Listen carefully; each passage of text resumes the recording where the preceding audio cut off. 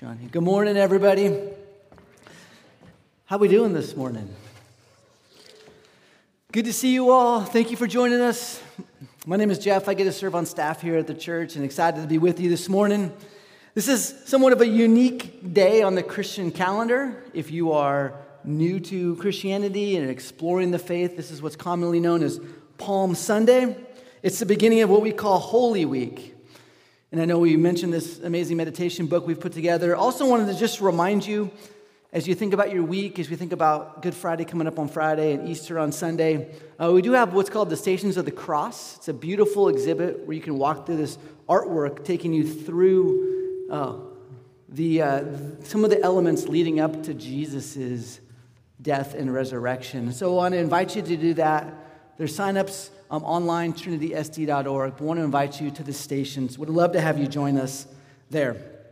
Now, this day is also known as what? The triumphal entry.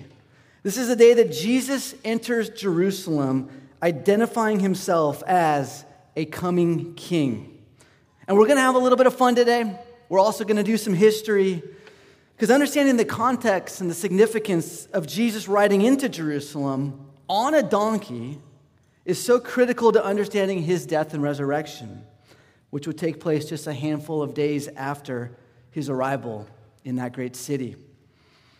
And what history has shown us time and time again, and most of us can think back on this, is that we all, deep down, we desire a king, a hero, someone to come lead us, someone to come rid us of all the evil and the injustice in the world. And we're experiencing that, aren't we, on a worldwide stage right now. We want someone to stand up for us. We've had good kings, we've had bad kings, we've had good heroes and bad heroes. But Hollywood has made a lot of money off this idea of the underdog, the hero rising up to overthrow the evil empire.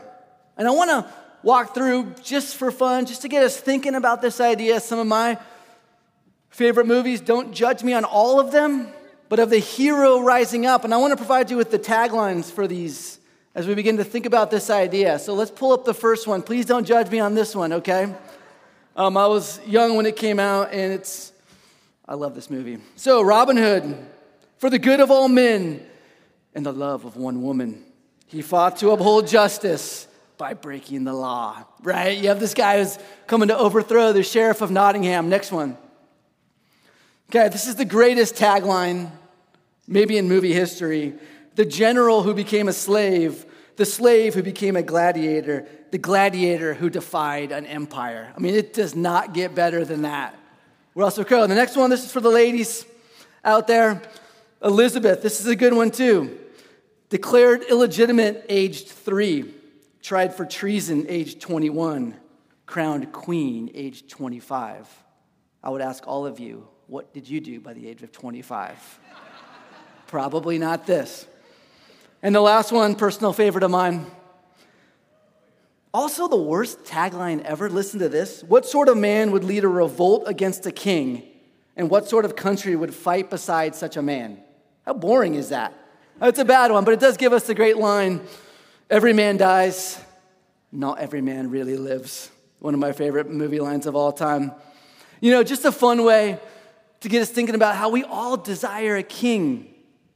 We all want a hero. Hollywood's shown us this. History has shown us this. And let me tell you another story, a true story that would have been on the minds and the hearts of everyone in Jerusalem at this moment when Jesus enters. The story about a man named Judas Maccabeus. In 167 BC, there was a Greek king, a Seleucid king called Antiochus Epiphanes IV. Probably mispronounced that. Alexander has died. All of his kingdom gets cut up into these different Greek kingdoms. And Antiochus is leading this one.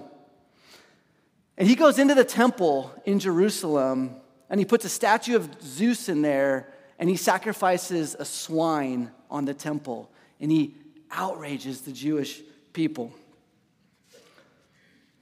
Shortly after that, in a town called Modin, There's a priest named Mattathias who has these 4 sons, one of them being Judas Maccabeus. And he kills a commander, and his sons flee into the mountains, and they begin this kind of guerrilla warfare attack on the Greek army. They're hiding in caves, and they're coming out, and they're attacking, and they're retreating, and they're attacking and retreating. It's a long, crazy story. But over many years, he leads these rebellions. And though he is eventually killed in battle, he does through his efforts lead to to Israel gaining their independence from the Greeks. He is successful in his attempts.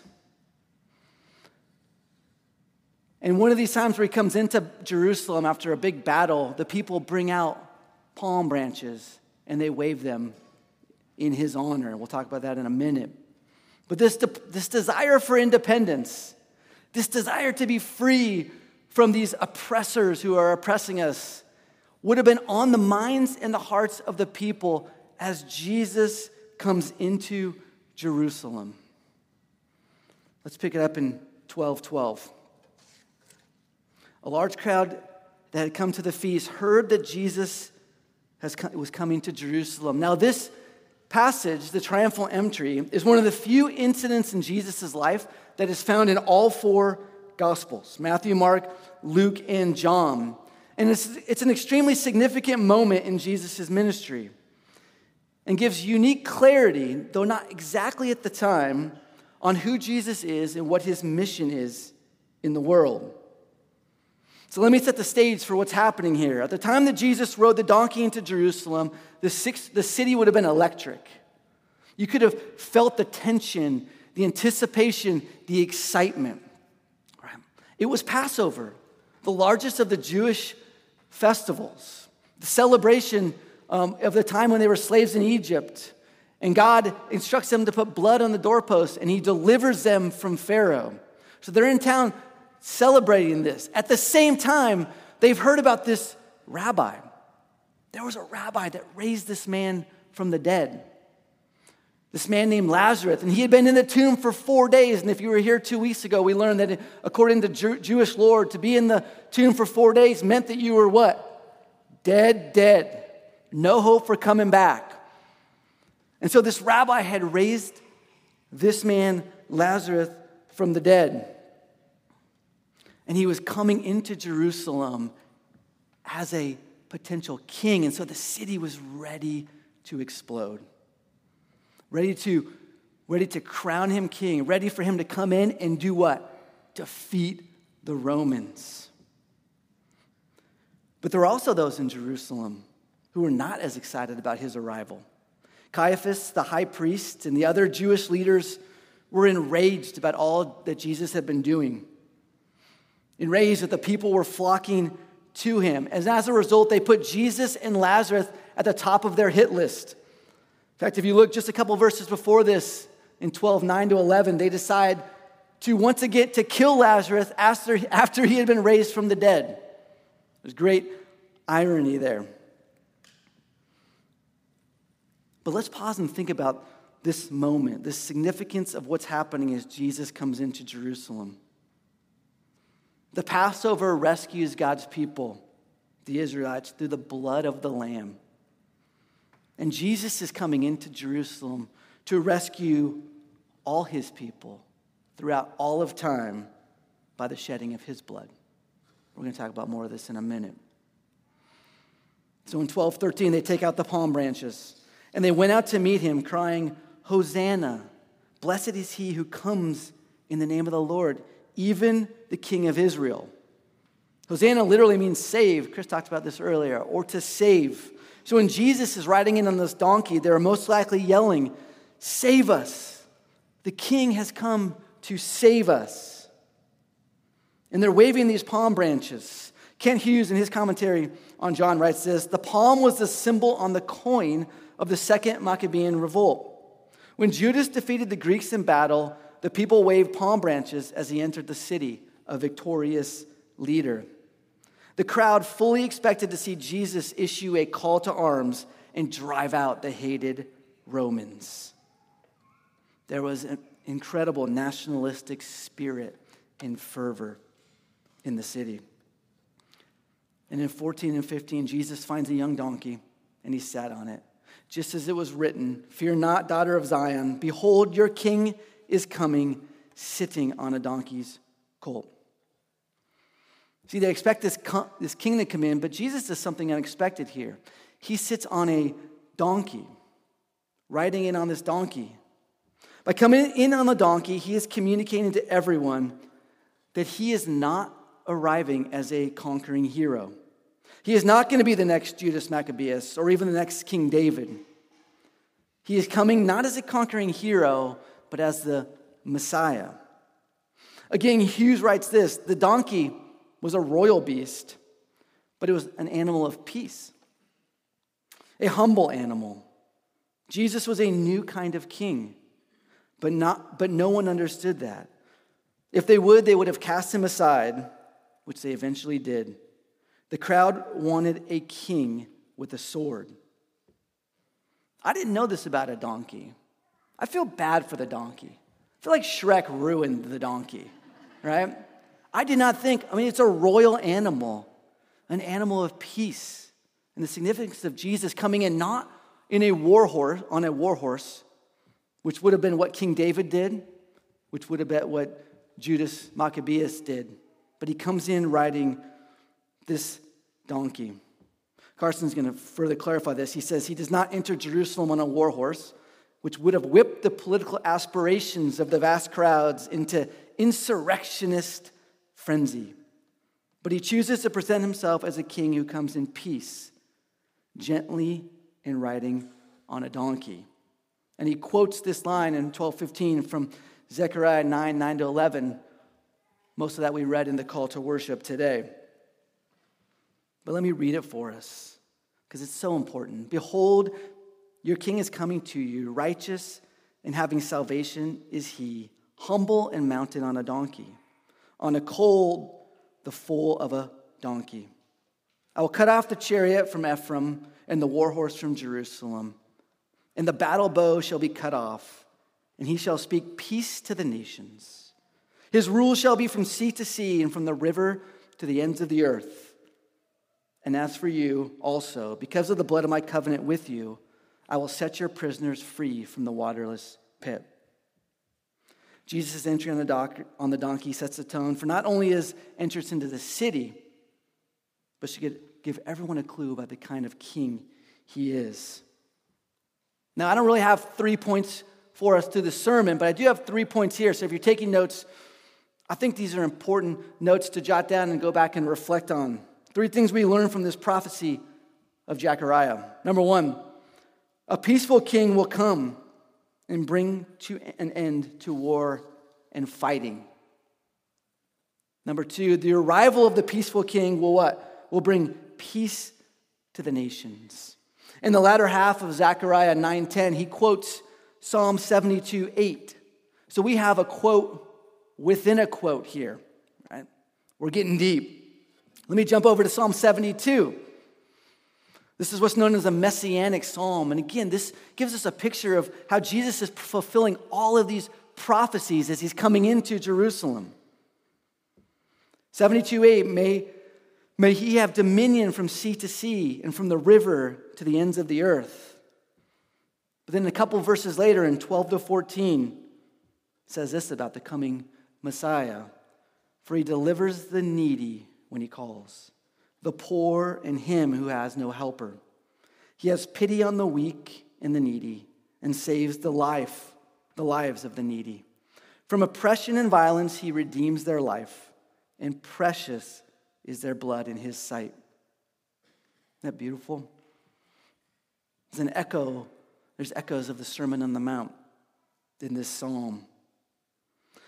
But beyond that, if we think about who Jesus spends time with when he's on earth, he spends time with the needy, the poor, the broken, the sick, prostitutes, and tax collectors. He came to redeem their life, and they were precious to him. What an incredible picture of the king who is entering Jerusalem on an animal of peace. And listen, he has come to redeem your life, and you are precious to him. So we have the peaceful king that will end war, the king who will bring peace to the nations, and finally a king who will bring freedom to the captives. The last part of 9:11 says this, and D.A. Carson puts it this way: with the blood of God's covenant that spells release for prisoners, themes already precious to John and associated with Passover, and with the death of the servant king that lies immediately ahead.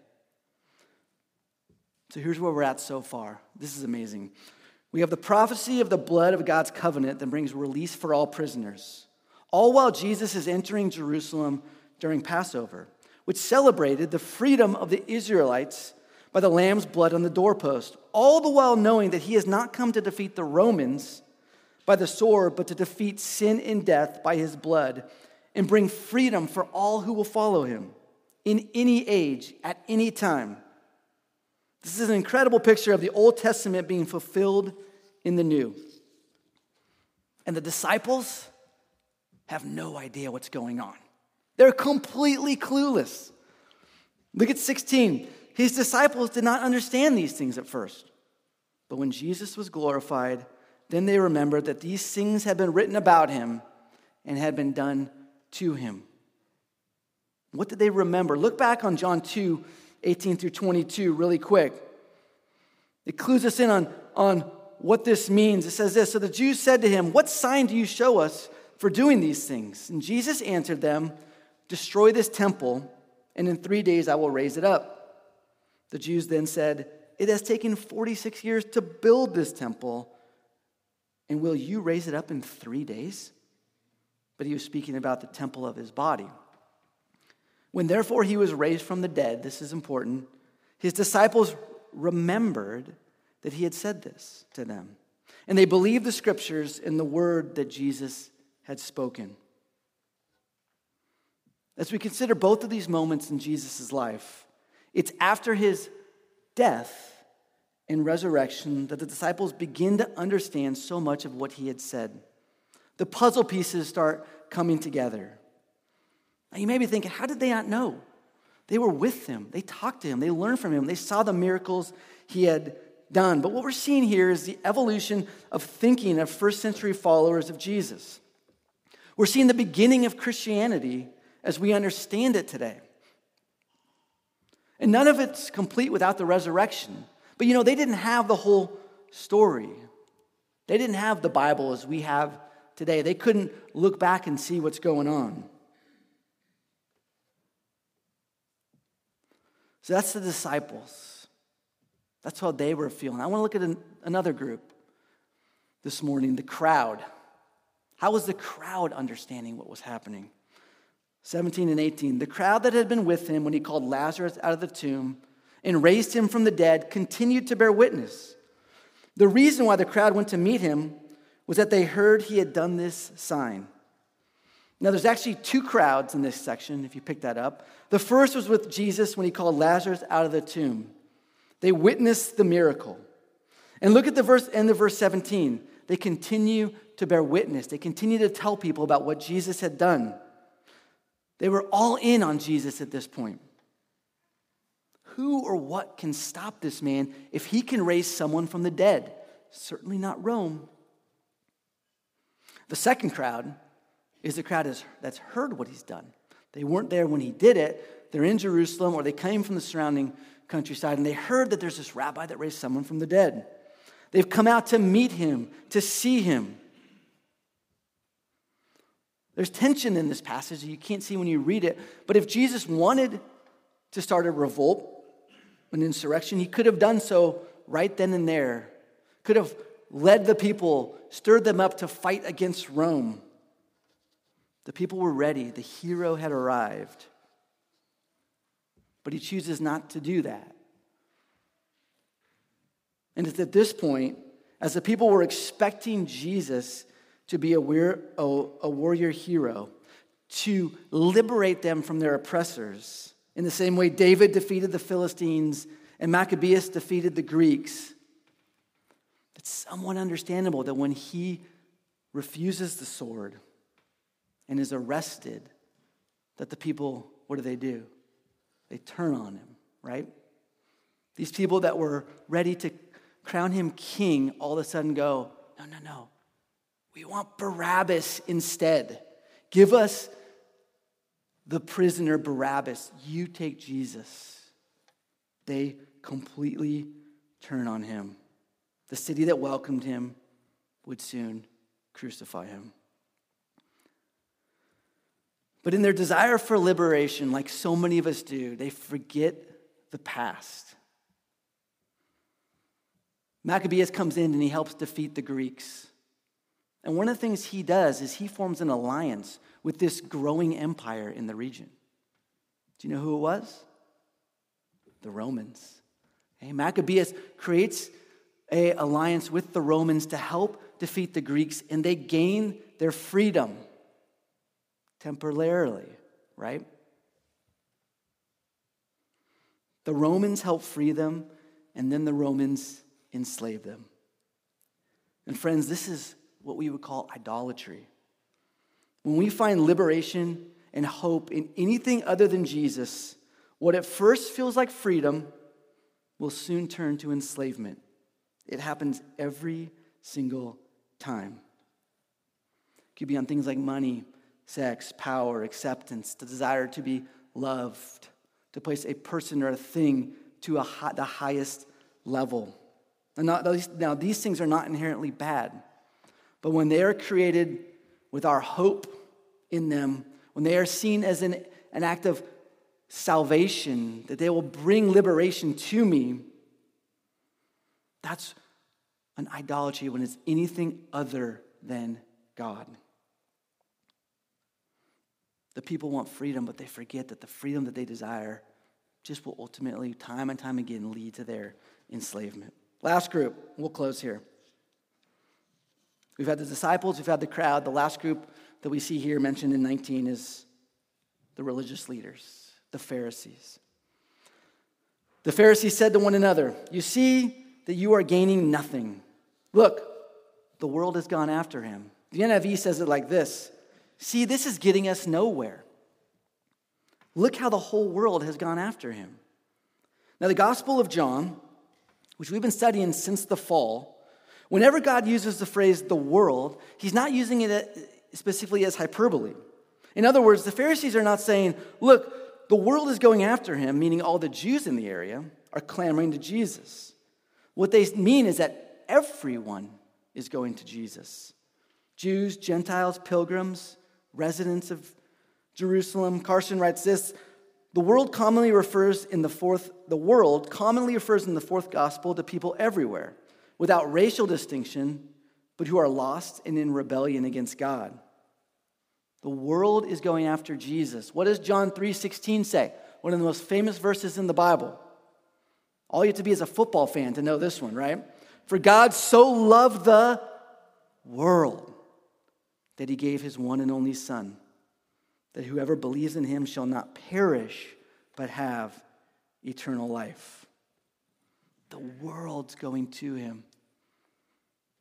And the Pharisees know that they cannot change the people's opinions of Jesus. They can't reduce his popularity. They can't stop the people from going to him. There's only one way to deal with a rebel, isn't there? Only one way to eliminate him. And the high priests had set this in motion in John 11. They've decided that Jesus must die. And then this rebellion would end. And little did they know what would happen next. Little did they know that his arrival in Jerusalem is the fulfillment of the prophecies that were written about him hundreds and thousands of years prior. Prophecies those leaders knew well. Little did they know that God's plan of redemption, set in motion from the beginning, had arrived in the person of Jesus. Little did they know that he had arrived as a king. He had come to bring freedom to the captives, though not through the shedding of others' blood, but the shedding of his own blood. We know how the story ends. And in a classic movie fashion, I'm going to leave you with a little bit of a cliffhanger. going to invite you to join us on Good Friday. Going to invite you to join us here on Easter to find out how through Jesus, this world that is going towards him may be saved. Would you pray with me?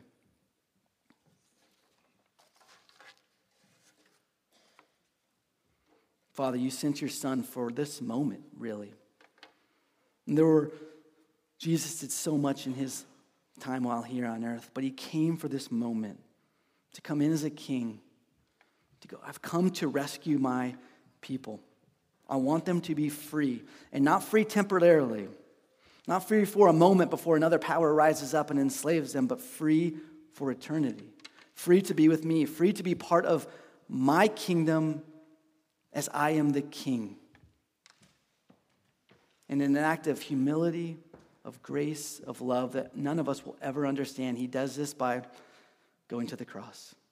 He sheds his blood for you and for me. He defeats sin and death, that we who deserve death are given a chance at life with him, to be a part of his family, of his kingdom, to be welcomed in as sons and daughters. What an amazing gift. And it is not out of anything we could do. It was set in motion from the beginning that Jesus would walk into Jerusalem on an animal of peace. He would come into a city that embraced him and then turned against him, but he would do so because of his immense love for us. So we are here because of that love. We realize we are saved because of that love. And we lift these words of song and praise up to Jesus because of that love. May our minds and hearts reflect on him this week as we go through Holy Week in anticipation of the sorrow of Friday and the joy of Sunday. Thank you, Lord, for who you are and what you've done. We give you all the glory and worship and praise. In your beautiful name, we pray all of this. Amen.